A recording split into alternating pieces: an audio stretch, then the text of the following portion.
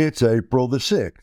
Let's read the Bible. Welcome back to this year-long adventure, this journey through the Word of God.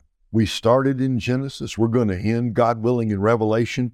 Today, we've come near the end of the book of Judges. The last 2 days, the Bible bus has been parked at the home of a man by the name of Samson. That's a story, at least in its broad outlines, that we all know very well. Most of us don't know the rest of the story of the book of Judges. But let me remind you of the outline of the book. The reason for the Judges, chapters 1 and 2. The rule of the Judges, chapters 3 through 16. And then the results of the Judges, chapters 17 through 21. And when I use the word results, I just mean this is what happens when you have that cycle of disobedience and defeat and desperation and crying out to God for deliverance. And if you just go from one thing to another, it's a constant spiritual merry-go-round, if you will. When you have a good judge, things are going well, but then when he's gone, the nation it falls apart spiritually. Eventually, that takes a terrible toll. Anytime a nation that ought to know better turns from God, things can never get better. They can only get worse. Now, today, chapter 17, 18, and 19, here we come to the end of the book. This is just telling us, this is what it was like. Remember, Judges covers the 300 years between the death of Joshua and then the rise of Samuel, and eventually Saul becomes the first king of the united nation, the 12 tribes coming together. Okay, in that 300 years, what was it like? Well, these last few chapters telling us ultimately the nation went down, down, down, down, a spiral of idolatry and immorality. The more I read through the Old Testament, the more that hits me. Idolatry leads to immorality, and immorality leads to idolatry. Those two things go together. In fact, immorality is a form of idolatry. So we're going to see it here when you do things your own way. Judges 17, there was a man from the hill country of Ephraim named Micah. He said to his mother, the 1,100 pieces of silver taken from you and that I heard you place a curse on, here is the silver, I took it. Then his mother said, my son, may you be blessed by the Lord. He returned the 1,100 pieces of silver to his mother, and his mother said, I personally consecrate the silver to the Lord for my son's benefit, to make a carved image and a silver idol. I will give it back to you. So he returned the silver to his mother, and she took 5 pounds of silver and gave it to a silversmith. He made it into a carved image and a silver idol, and it was in Micah's house. This man Micah had a shrine, and he made an ephod and household idols, and installed one of his sons to be his priest. In those days, there was no king in Israel. Everyone did what seemed right to him. There was a young man, a Levite from Bethlehem in Judah, who was staying within the clan of Judah. The man left the town of Bethlehem in Judah to stay wherever he could find a place. On his way, he came to Micah's home in the hill country of Ephraim. Where do you come from? Micah asked him. He answered him, I am a Levite from Bethlehem in Judah, and I'm going to stay wherever I can find a place. Micah replied, stay with me and be my father and priest, and I will give you 4 ounces of silver a year, and along with your clothes and provisions. So the Levite went in and agreed to stay with the man, and the young man became like one of his sons. Micah consecrated the Levite, and the young man became his priest and lived in Micah's house. Then Micah said, now I know that the Lord will be good to me, because the Levite has become my priest. It sounds okay. It sounds like it's not any big deal. But God never intended to have this kind of private religion. The Levites were to serve the Lord at the tabernacle, only there, at the place that God had intended. The ephod, that was for the high priest. This little private religious thing that they got going here, nothing good can come from it. Everything's got to be done. Worship must be done the way God has ordained. Chapter 18. In those days, there was no king in Israel, and the Danite tribe was looking for territory to occupy.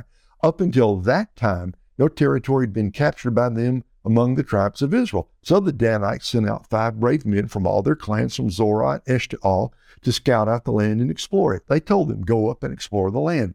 They came to the hill country of Ephraim as far as the home of Micah and spent the night there. While they were near Micah's home, they recognized the accent of the young Levite. So they went over to him and said, "Who brought you here? What are you doing in this place? What is keeping you here?" He told them, "This is what Micah has done for me. He has hired me, and I became his priest." Then they said to him, "Please inquire of God for us to determine if we will have a successful journey." The priest told them, "Go in peace. The Lord is watching over the journey you are going on." Five men left and came to Laish. They saw that the people who were there were living securely in the same way as the Sidonians, quiet and unsuspecting. There was nothing lacking in the land and no oppressive ruler. They were far from the Sidonians, having no alliance with anyone. When the men went back to their relatives at Zorah and Eshtaol, their relatives asked them, "What did you find out?" They answered, "Come on, let's attack them, for we have seen the land, and it is very good. Why wait? Don't hesitate to go and invade and take possession of the land. When you get there, you will come to an unsuspecting people and a spacious land, for God has handed it over to you. It is a place where nothing on earth is lacking." 600 Danites departed from Zorah and Eshtaol armed with weapons of war. They went up and camped at Kiriath Jearim in Judah. This is why the place is still called the Camp of Dan today. It is west of Kiriath Jearim. From there, they traveled to the hill country of Ephraim and arrived at Micah's house. The 5 men who had gone to scout out the land of Laish told their brothers, "Did you know that there are an ephod, household gods, and a carved image and a silver idol in these houses? Now, think about what you should do." So they detoured there and went to the house of the young Levite at the home of Micah and greeted him. The 600 Danite men were standing by the entrance of the city gate, armed with the weapons of war. Then the 5 men who had gone to scout out the land went in and took the carved image, the ephod, the household idols, and the silver idol, while the priest was standing by the entrance of the city gate with the 600 men armed with weapons of war. When they entered Micah's house and took the carved image, the ephod, the household idols, and the silver idol, the priest said to them, "What are you doing?" They told him, "Be quiet, keep your mouth shut. Come with us and be a father and priest to us. Is it better for you to be a priest for the house of one person, or for you to be a priest for a tribe and a family in Israel?" So the priest was pleased and took the ephod, household idols, and carved image and went with the people. They prepared to leave, putting their dependents, livestock, and possessions in front of them. After they were some distance from Micah's house, the men who were in the houses near it were mustered and caught up with the Danites. They called to the Danites who turned to face them and said to Micah, "What's the matter with you that you mustered the men?" He said, "You took the gods I had made and the priest and went away. What do I have left? How can you say to me, 'What's the matter with you?'" The Danites said to him, "Don't raise your voice against us, or angry men will attack you, and you and your family will lose your lives." The Danites went on their way, and Micah turned back to go home because he saw that they were stronger than he was. After they had taken the gods Micah had made and the priest that belonged to him, they went to Laish, to a quiet and unsuspecting people. They killed them with their swords and burned the city. There was no one to rescue them because it was far from Sidon, and they had no alliance with anyone. It was in a valley that belonged to Beth Rehob. They rebuilt the city and lived in it. They named the city Dan, after the name of their ancestor Dan, who was born to Israel. The city was formerly named Laish. The Danites set up the carved image for themselves. Jonathan, son of Gershom, son of Moses, and his sons were priests for the Danite tribe until the time of the exile from the land. So they set up for themselves Micah's carved image that he had made, and it was there as long as the house of God was in Shiloh. Once you just start making stuff up, once you're no longer paying attention to what God has said, once you think, it's okay, I can have a do-it-yourself religion, nothing good is going to happen. Chapter 19. In those days, when there was no king in Israel, a Levite staying in a remote part of the hill country of Ephraim acquired a woman from Bethlehem in Judah as his concubine, but she was unfaithful to him and left him for her father's house in Bethlehem in Judah. She was there for 4 months. Then her husband got up and followed her to speak kindly to her and bring her back. He had a servant with him and a pair of donkeys, so she brought him to her father's house. And when the girl's father saw him, he gladly welcomed him. His father-in-law, the girl's father, detained him, and he stayed with him for 3 days. They ate, drank, and spent the nights there. On the 4th day, they got up early in the morning and prepared to go, but the girl's father said to his son-in-law, "Have something to eat to keep up your strength, and then you can go." So they sat down, and the two of them ate and drank together. Then the girl's father said to the man, "Please agree to stay overnight and enjoy yourself." The man got up to go, but his father-in-law persuaded him, so he stayed and spent the night there again. He got up early in the morning the 5th day to leave, but the girl's father said to him, Please keep up your strength. So they waited until late afternoon, and the two of them ate. The man got up to go with his concubine and his servant. When his father-in-law, the girl's father, said to him, look, night is coming. Please spend the night. See, the day is almost over. Spend the night here. Enjoy yourself. Then you can get up early tomorrow for your journey and go home. But the man was unwilling to spend the night. He got up, departed, and arrived opposite Jebus, that is Jerusalem. The man had his 2 saddled donkeys and his concubine with him.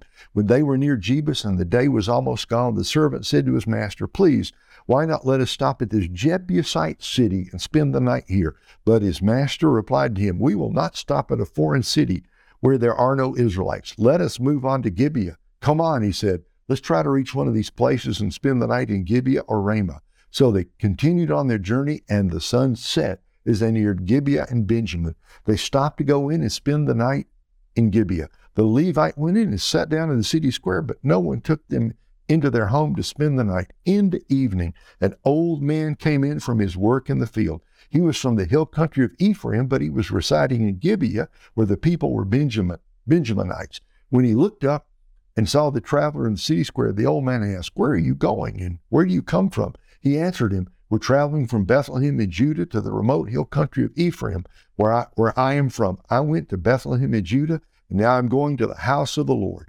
No one has taken me into his home, although there's straw and feed for the donkeys, and I have bread and wine for me, my concubine, and the servant with us. There is nothing we lack. Welcome, said the old man. I'll take care of everything you need, only don't spend the night in the square. So he brought him into his house and fed the donkeys. Then they washed their feet and ate and drank. While they were enjoying themselves, all of a sudden, wicked men of the city surrounded the house and beat on the door.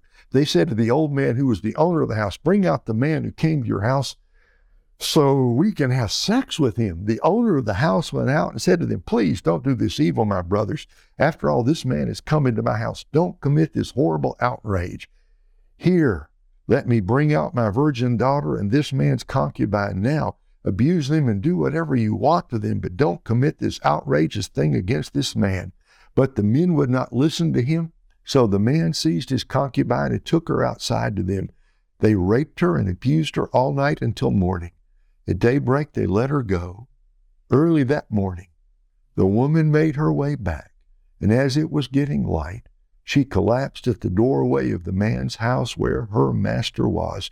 When her master got up in the morning, opened the doors of the house, went out to leave on his journey, there was the woman, his concubine, collapsed near the doorway of the house with her hands on the threshold. Get up, he told her, let's go. But there was no response. So the man put her on his donkey and set out for home. When he entered his house, he picked up a knife, took hold of his concubine, cut her into 12 pieces limb by limb, and then sent her throughout the territory of Israel. Everyone who saw it said nothing like this has ever happened or has been seen since the day the Israelites came out of the land of Egypt until now. Think it over. Discuss it. Speak up.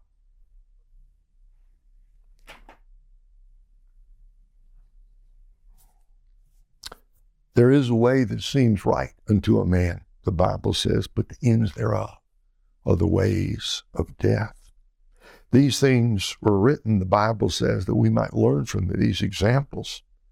We have great examples. Abraham had weaknesses, but he was a man of faith. Moses, he was a great man. Yes, he made mistakes, but he was a great man. We're going to get to David, a man with weaknesses, but he was a great man.